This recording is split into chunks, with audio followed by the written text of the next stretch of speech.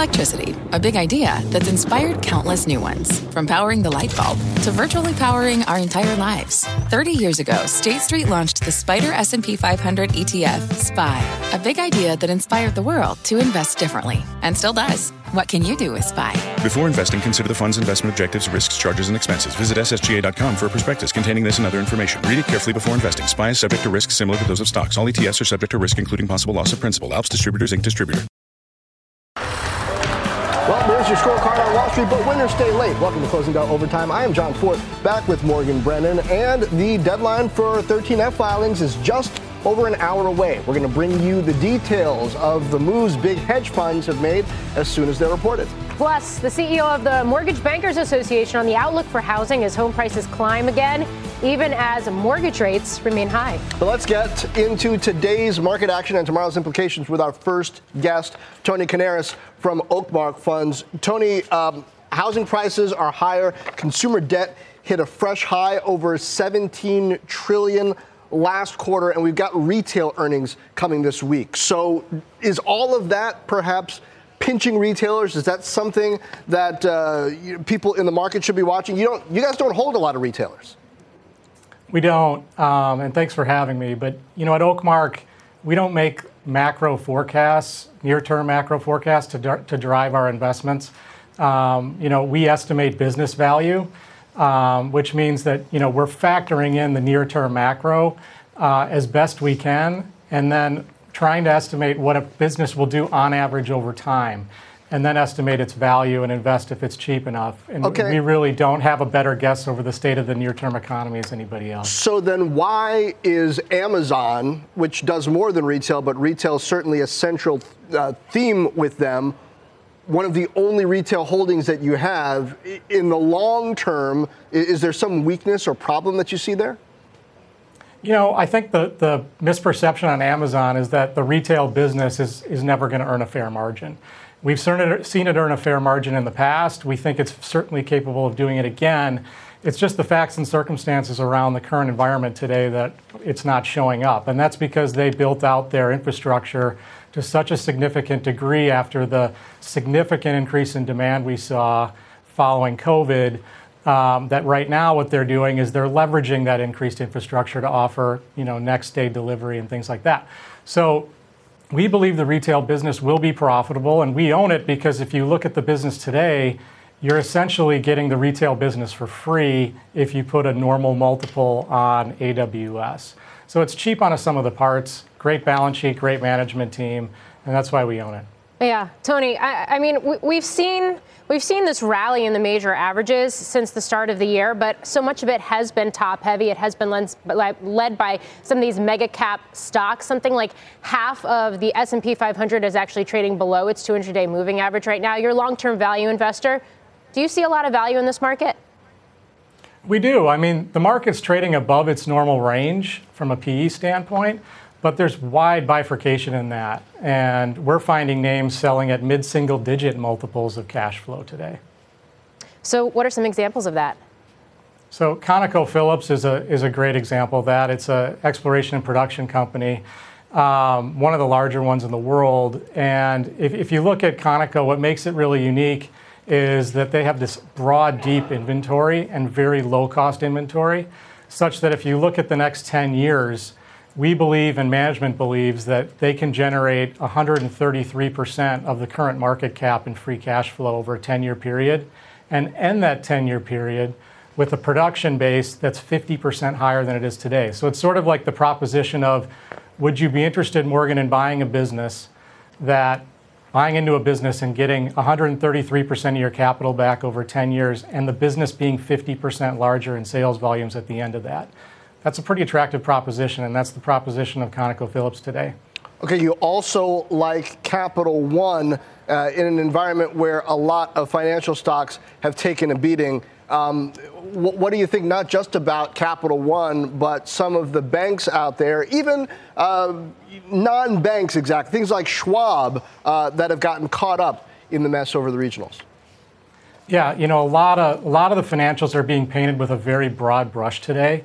The interesting thing about Capital One is, like the other regional banks, it's selling at a significant discount to tangible book value, forward tangible book value, and a mid-single-digit multiple of earnings. However, Capital One does not have the mark-to-market complications on the balance sheet that the other regional banks have. They just don't have as big of a mark because they didn't take those sorts of risks. Furthermore, unlike the other regional banks, if you mark their loans to market, they don't get marked down, they get marked up. So the discount to tangible book would actually get better. So you don't have the capital and mark-to-market issues you have that are jeopardizing the confidence of depositors at the other banks, but you have a very similar price on Capital One, which makes it particularly interesting to us. Okay, some names for our viewers to check out. Tony Coniaris of Oakmark. Thanks for kicking off the hour with us. And of course, financials were one of the best performing sectors today, leading the S&P to fractionally higher gains, finishing around 41.36 for that average there. Debt ceiling talks are set to resume tomorrow. This weekend, President Biden telling reporters he's, quote, optimistic that they can reach an agreement. Meantime, House Speaker McCarthy telling NBC Today, quote, I still think we are far apart. Joining us now are Jimmy Pethokoukis of the American Enterprise Institute and Mike Feroli, JPMorgan's chief U.S. economist. Good afternoon to you both. Jimmy P., I'll start with you. It looks like spending caps, permitting reform, rescinding of some of that COVID money that hasn't been spent yet are very much on the table. Are we actually getting close to a deal here, or is it happening? Yeah, I mean, it's really not that hard, I think, to predict what a final deal might look like broadly. Some sort of, spending caps, much shorter than what the Republicans said before, and some of those other items that you just mentioned. So I think we can imagine that. The tricky part is I think McCarthy is going to sound like that up until about 30 seconds before there's a deal. He has to sell this deal to his members. He has to sound tough. It has to sound like, the president caved. He needs that for cover. And it's a really good sign, I think, that some progressives are saying that Biden looks like he's caving, because Republicans are going to have to perceive this as some sort of win. So I think the news we're hearing right now is actually pretty good. Okay. Mike, how are you factoring all of this into your economic modeling right now? I mean, consensus is that we're going to get a deal at some point here, maybe even if not this week before everybody starts traveling, maybe at least before the end of the month. But how are you factoring into how you're thinking about the U.S. economy through the rest of the year, which last I checked, I think you were forecasting mild recession. Yeah. So first of all, I'd agree with a lot of the things Jim just said there about the prospects for the discussions. I would add one complicating factor is that the calendar just got shortened quite a bit relative to what we thought only 2 weeks ago, right? When we learned about the April tax payments coming in on the light side. That means the X date, or the so-called drop dead date, we think could be as soon as June 7th, right? So to get a major piece of legislation like this done in that time frame, I think just adds to the challenge.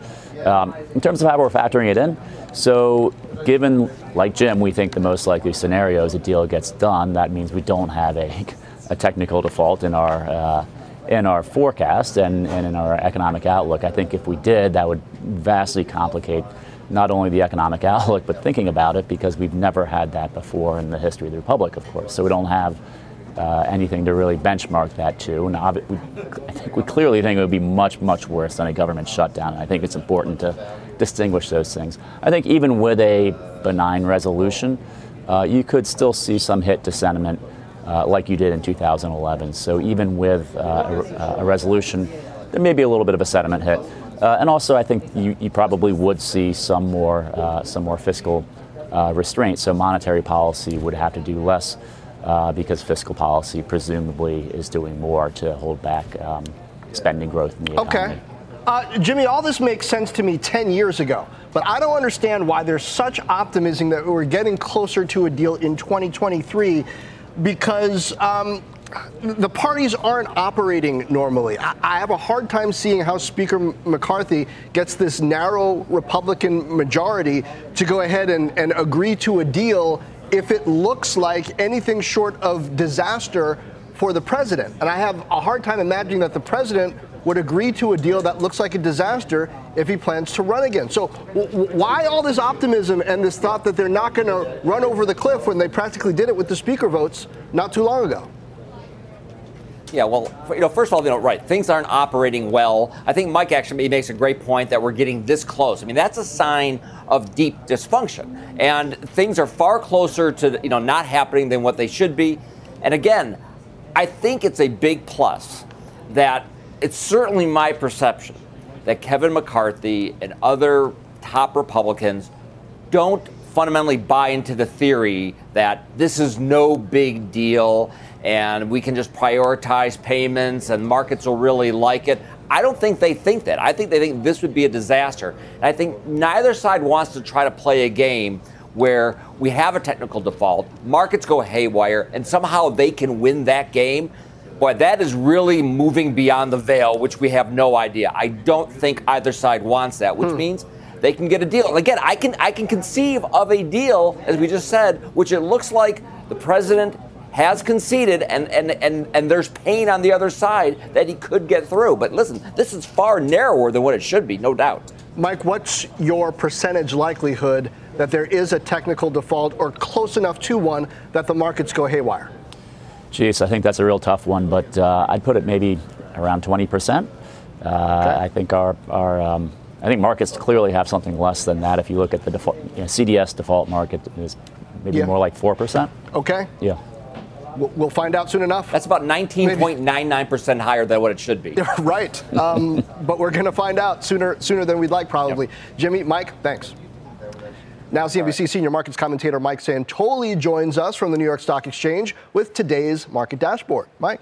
Hey, John. Yeah, looking at bonds, specifically the 10-year Treasury yield, it's one of the many kind of asset benchmarks that's going really sideways along this shelf, staying above where it was in the prior range before the Fed started hiking. But you see this like 3.4-ish area has not broken down below that. It looks like maybe the yields have topped, so that means we think the Fed is nearly done, inflation expectations coming down, but also it's much lower than short-term yields, which means higher than preferred recession risk out there. I think maybe more relevant than the levels here in terms of how the stock market's acting is the volatility in the Treasury market. Take a look at the so-called MOVE index, which operates similar to the way the VIX does toward equity options, essentially really calmed down. Now, again, it did launch higher, much more volatile bond market once the Fed got into tightening mode right around in there. But you see it's kind of settled back to the lower end of its recent range. This has allowed the stock market at least to have some sense of clarity out there that risk-free rates are not going haywire. Now, of course,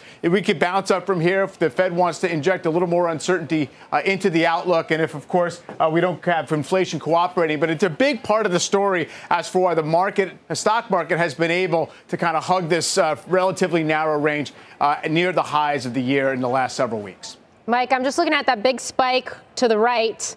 Is that the regional banks and SVB and the failures that we saw back in March right there? It started up when we got really hot economic data in January, for January. So the early February jobs report, all of a sudden everyone said, uh-oh, the Fed's not even close to being done. The terminal rate's going to be 6%. And then, yes, we got into SVB, and all of a sudden the 2-year Treasury yield was whipping around by huge amounts every single day. So that settled down from that period at this point, even though bank stocks, while they bounce today, are not that far off their lows. So, Mike, again, what is the sentiment about further hikes from here? I mean, I keep hearing that the confidence in a pause was easing off, but then, Tudor Jones, I think, still said that he expects a pause. So how quickly is that moving around, that expectation? I think the prevailing consensus right now is that a pause is the most likely scenario at this point for June. And a pause, not necessarily a declaration of victory, as Paul Tudor Jones say, not necessarily foreclosing upon the possibility of restarting hikes down the road. But if you look at the way the bond market is specifically pricing things, it's a very slight chance of a rate cut, say by July, and then a bigger chance by September. So it doesn't have a tremendous amount of confidence in any path, but right now, pause seems to be the premise. Yeah, pause seems to be the premise. We have another week that is going to be jam-packed with Fed speak. You had Bostic just earlier today on CNBC, essentially throwing cold water on the notion that we could see a cut later this year. To go back to bond market volatility specifically, though, historically speaking, when you do see the Fed go on pause after a tightening cycle, do you tend to see the volatility settle down, or it really kind of depends? And I ask that because we also had Goolsbee on earlier today, and he said we haven't even seen the full impact of the rate hikes yet. So I wonder if something else starts to show signs of breaking, whether you see a flare-up.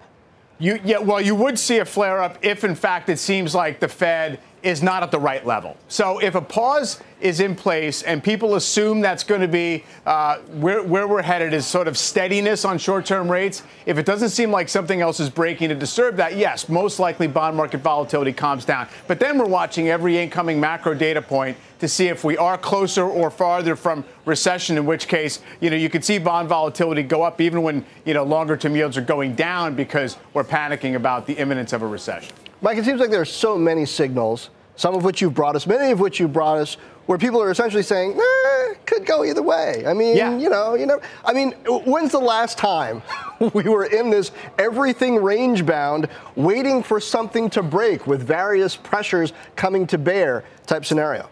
I would say 2018 and 19, we were in something like this. It might not have seemed quite as dramatic, but we seemed like we were in a late cycle mode with unemployment low and the Fed feeling as if it might have to engineer a recession for a while in those periods. And we also had things like defensive stocks working. Overall index volatility wasn't that high, but everybody was on edge because it felt as if we were close to a turn one way or the other. All right, Mike Santoli, we'll see you later this hour. We have Berkshire's 13F filing. Leslie Picker has the details. Hi, Leslie. Hi, Morgan. A lot of interesting bank trades for Berkshire Hathaway during the first quarter. Revealing in a 13F filing, Berkshire noted that it took a new stake in Capital One Financial, nearly 10 million shares worth almost $1 billion at the end of Q1. Berkshire Hathaway also giving a slight boost to its Citi stake and B of A, buying on the dip there, most likely to hold about $30 billion worth at quarter end. Also, not all of their trades were bullish necessarily. Berkshire Hathaway sold out of $1 billion stake in Bank of New York Mellon and U.S. Bancorp.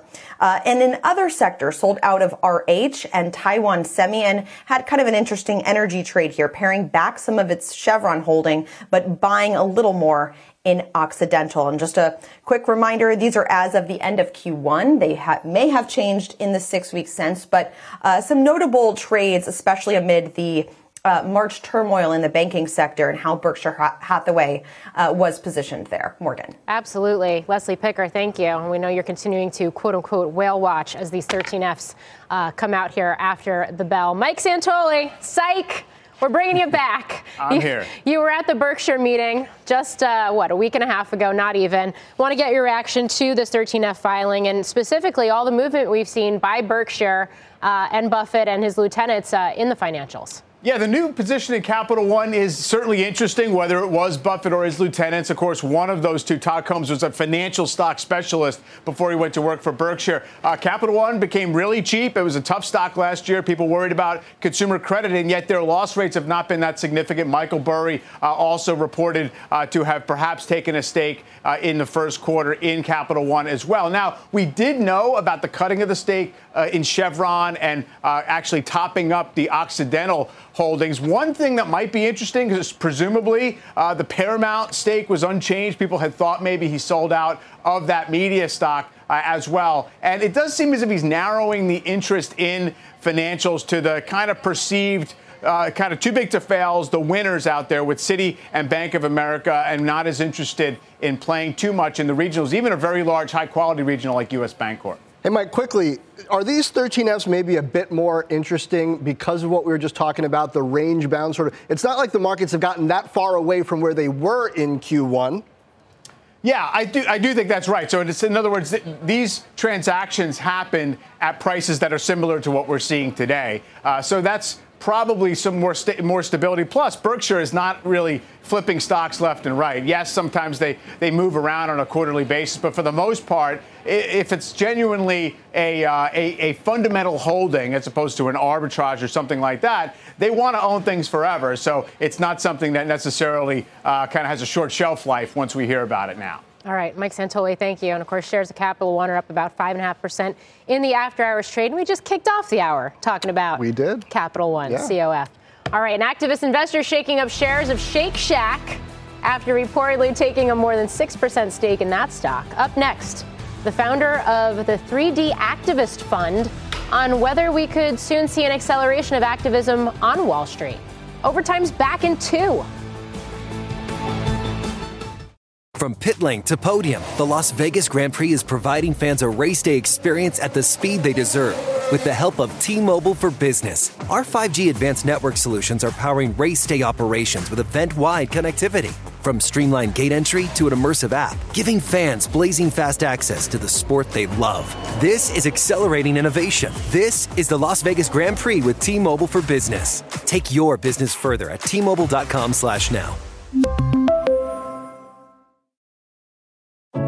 What does it mean to be rich? Maybe it's less about reaching a magic number and more about discovering the magic in life. At Edward Jones, our dedicated financial advisors are the people you can count on for financial strategies that help support a life you love. Because the key to being rich is knowing what counts. Learn more about our comprehensive approach to planning at edwardjones.com/findyourrich. Edward Jones, member SIPC. Breaking news from the Treasury Department. Eamon Javers joins us with more. Eamon. John, Treasury Secretary Janet Yellen is sending a new letter to congressional leadership today, just released within the past couple of minutes. She's sticking with June 1st as potentially the X date in terms of the debt ceiling at when the United States government would run out of the ability to fund its obligations. She says that that's a little bit flexible because it's difficult to predict these things. There's a lot of change in the proverbial couch in the United States government, but she's sticking with that deadline for these debt ceiling negotiations, urging congressional leaders to come up with a deal on the debt limit. And she also says this. She says, we've already seen Treasury's borrowing costs increase substantially for securities maturing in early June. If Congress fails to increase the debt limit, it would cause severe hardship to American families, harm our global leadership position, and raise questions about our ability to defend our national security interests. So a warning there from the Treasury Secretary, John. Yeah. And of course, it comes ahead of President Biden's G7 trip to Japan and, of course, a meeting with a Quad next week, too. So it sort of talks to or speaks to U.S. on the global stage, the geopolitical stage as well. Eamon Javers, thank you. Absolutely. You bet. Shares of Shake Shack touching a 52-week high today after a report from the Wall Street Journal said that activist investor Engaged Capital has a more than 6% stake in the company, is pushing for 3 board seats. Joining us now is Ken Squire, founder and president of 13D Monitor. Ken, great to have you on the show. Let's start with Shake Shack, although it hasn't been the only name, even in recent days, where we're getting reports of activist investor pressure. Have we seen a market increase to start the year? Yeah, we certainly have seen a market increase to start the year. Early on with Disney and Salesforce and Bath and Body Works with Third Point. And now we see, Shake Shack and Goodyear last week. Markets rotated from growth to value, which is great for activism. It's a stock pickers market. And I think the ultimate stock pickers are activists who not only find the best value funds, but are themselves the catalyst to close those valuation gaps. Are there certain sectors or industries that are more ripe for this type of activity right now? It varies. Activists really care about 2 things. They like finding undervalued companies where they think they can be the catalyst to close the valuation gap. But certain activists have certain sectors they're better at. You see Elliott in technology, for instance. Starboard is great with semiconductors. Trian with consumer goods and services. So it's there's not one industry that all activists focus on, but they each have their specialties. Ken, it seems like it might be dangerous to chase activists in this environment too, right? Because you never know how far down things might go, or when the tides might change. Well, I mean, some activist campaigns are often J curves. You're right.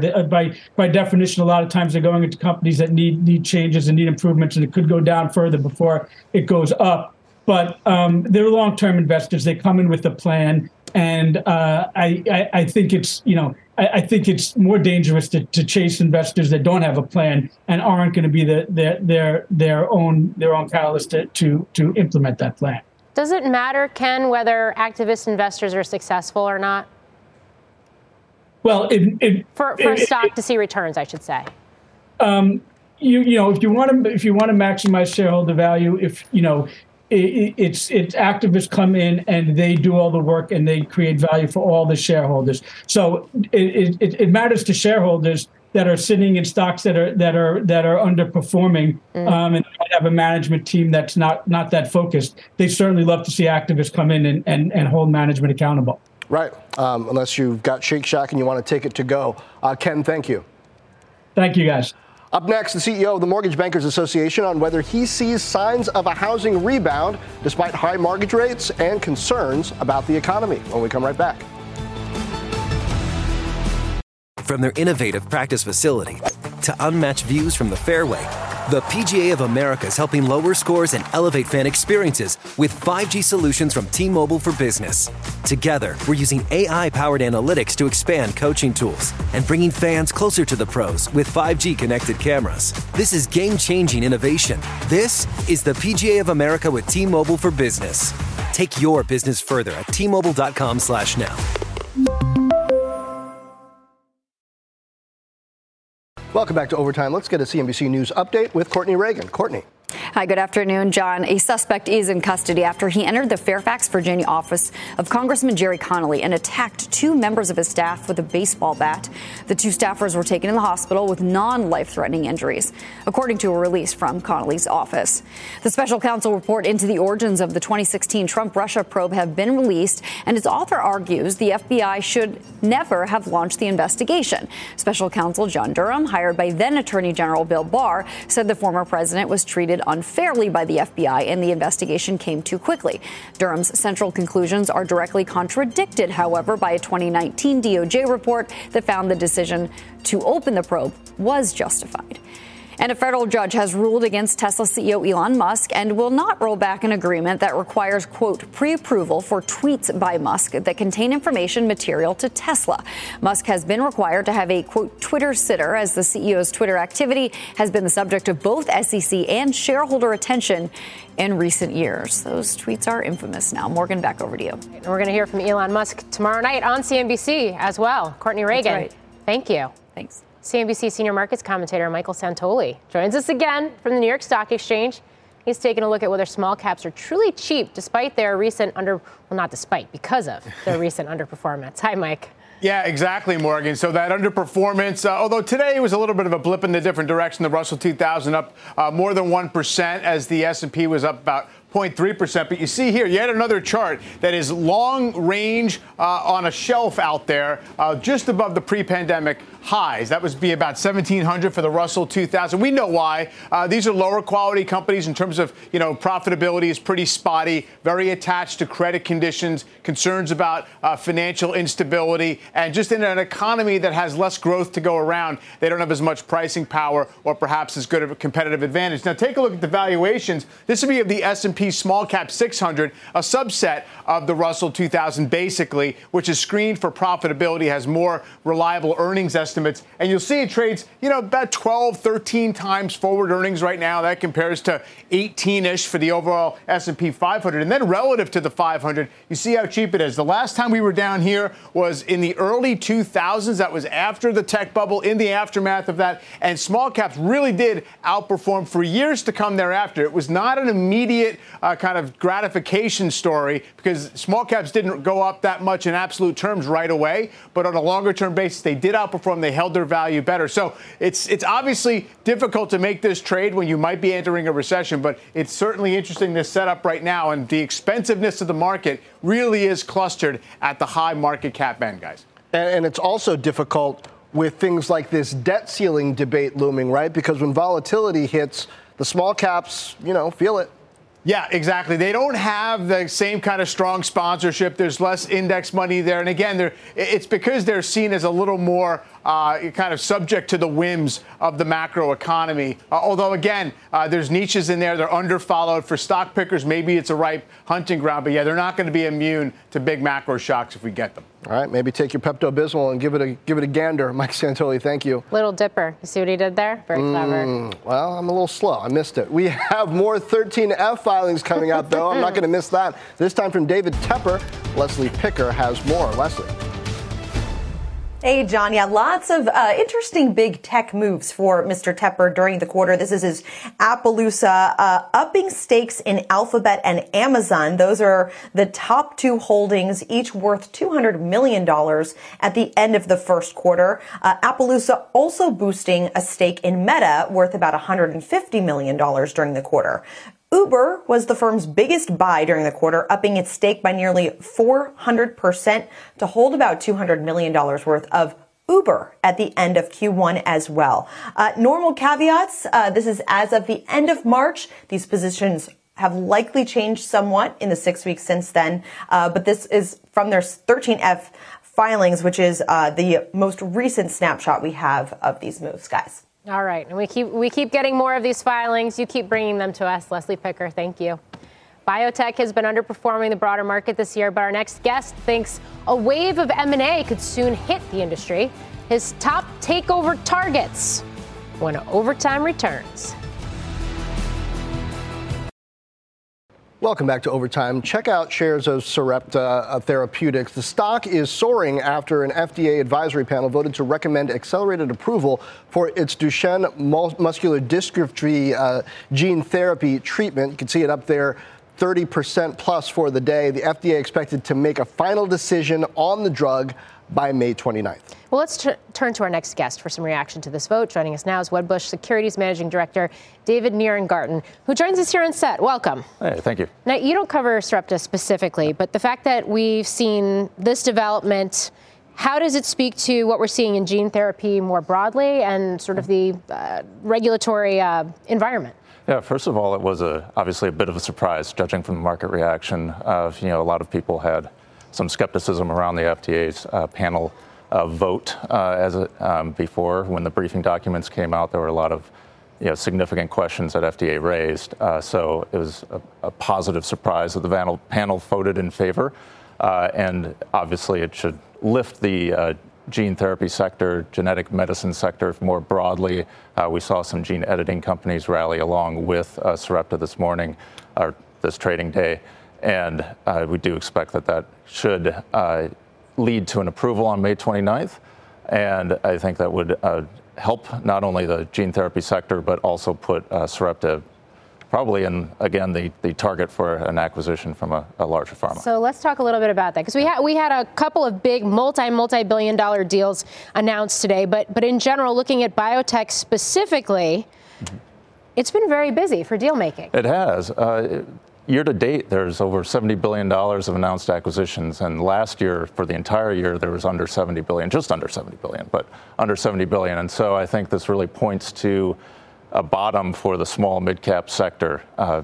Obviously, it's an attractive valuation for acquirers at this point. And so I think that the acquisitions will continue. They have been robust year to date, and I think they should continue for the rest of the year. How much of that is just because capital is harder to come by now, and some companies with good technology, good prospects are just running out of runway? And so if investors have a sense of which companies those might be, they might do well. Yeah, that's an interesting point. The companies, though, that have tended to be acquired lately are later stage, or they should have less of a challenge at finding capital. They're commercial, or they have a drug that's about to be approved. And so those companies actually have tended to have been able to find capital, and those have been the ones that have been acquired by the larger companies. So I think what it does, though, is show that the valuations are more in line with what pharma thinks they should be.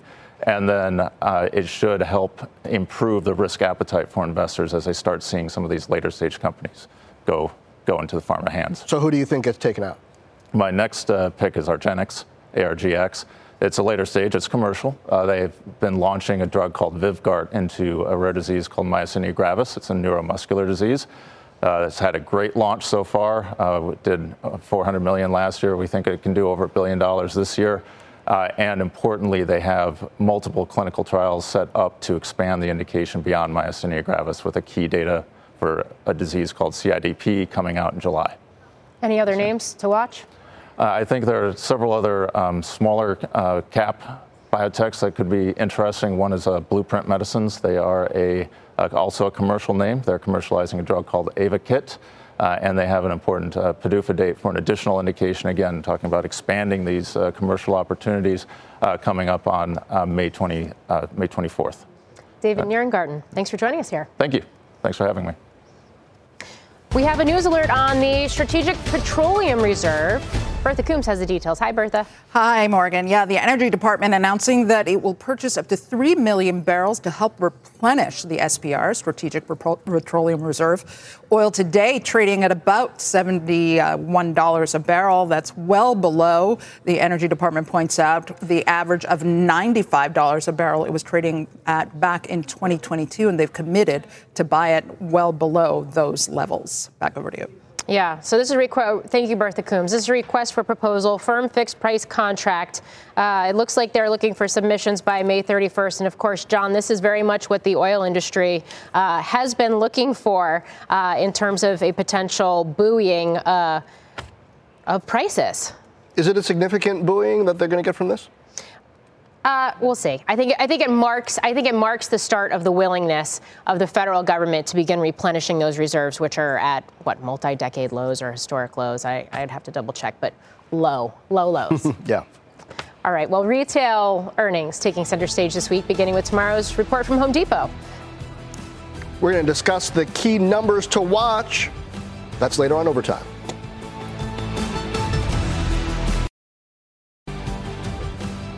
Up next, we will discuss what Home Depot's earnings tomorrow could mean for the other big retailers that are reporting later this week. And speaking of later this week, do not miss our exclusive interviews with the CEOs of ServiceNow and NVIDIA. That's Wednesday, 4 p.m.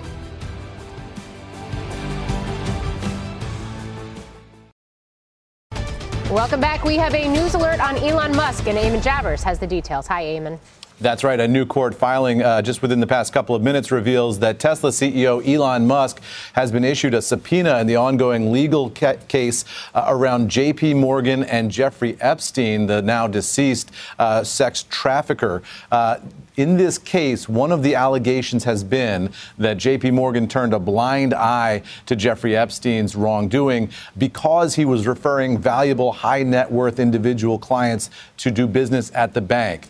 What we see here in this filing is from the U.S. Virgin Islands, which is a participant in this lawsuit, saying upon information and belief, Elon Musk, the CEO of Tesla, among other companies, is a high net worth individual who Epstein may have referred or attempted to refer to JPMorgan. The government, it says here, has made good faith attempts to obtain an address for Mr. Musk and to serve him with this subpoena. They say they've hired a private investigator to track down Mr. Musk's physical whereabouts. They've been unable to actually get the subpoena to him, even though they were calling his lawyer and his address at Tesla headquarters.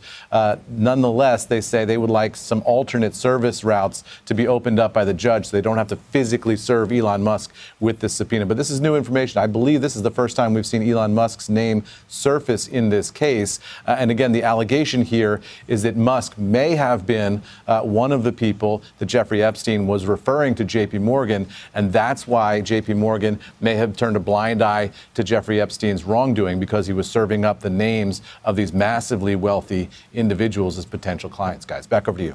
Eamon Javers, thank you. You bet. And don't forget, tomorrow, David Faber will have an exclusive interview with Elon Musk at 6 p.m. Eastern right here on CNBC. Home Depot kicks off a big week for retail earnings tomorrow. Courtney Reagan looks at what to expect from the home retailer. The rest of the industry, DIY versus pro, is going to have a big role in this, I imagine. Always a big discussion point for Home Depot and some others. Weathers and a moderating home improvement trend, though, are predicted to dent Home Depot's results for the quarter. Earnings expected to fall for the first time in 3 years, with revenues growing just 1%. Total comparable sales also expected to fall, as it did last quarter. And last quarter marked the first time that we saw comps come in negative in 46 quarters. Data from Placer.ai says Home Depot's store traffic fell on average of 12% in the quarter over last year. SimilarWeb says its U.S. online traffic and conversion fell too. Home Depot shares down 10% since it last reported, worse than competitor lows, but better than the XRT retail ETF. HD fellow Dow component Walmart expected to see key U.S. comparable sales metrics grow, but at a slower rate than in recent quarters too. The retailer taking a cautious view to the year and has said that the end of the emergency SNAP benefit allotment will hurt April grocery sales. The Street expects only minimal comp sales growth for Target, like Walmart. Target is forecasting with caution. Investors want to know if Target's seeing any softness in discretionary categories, and then, of course, what that says about the health of the consumer. Okay.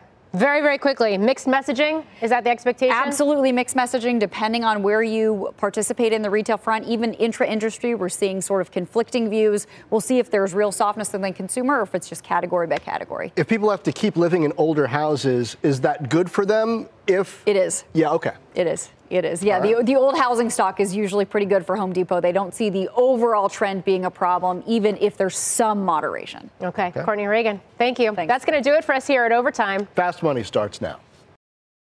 From their innovative practice facility to unmatched views from the fairway, the PGA of America is helping lower scores and elevate fan experiences with 5G solutions from T-Mobile for Business. Together, we're using AI-powered analytics to expand coaching tools and bringing fans closer to the pros with 5G connected cameras. This is game-changing innovation. This is the PGA of America with T-Mobile for Business. Take your business further at T-Mobile.com/now.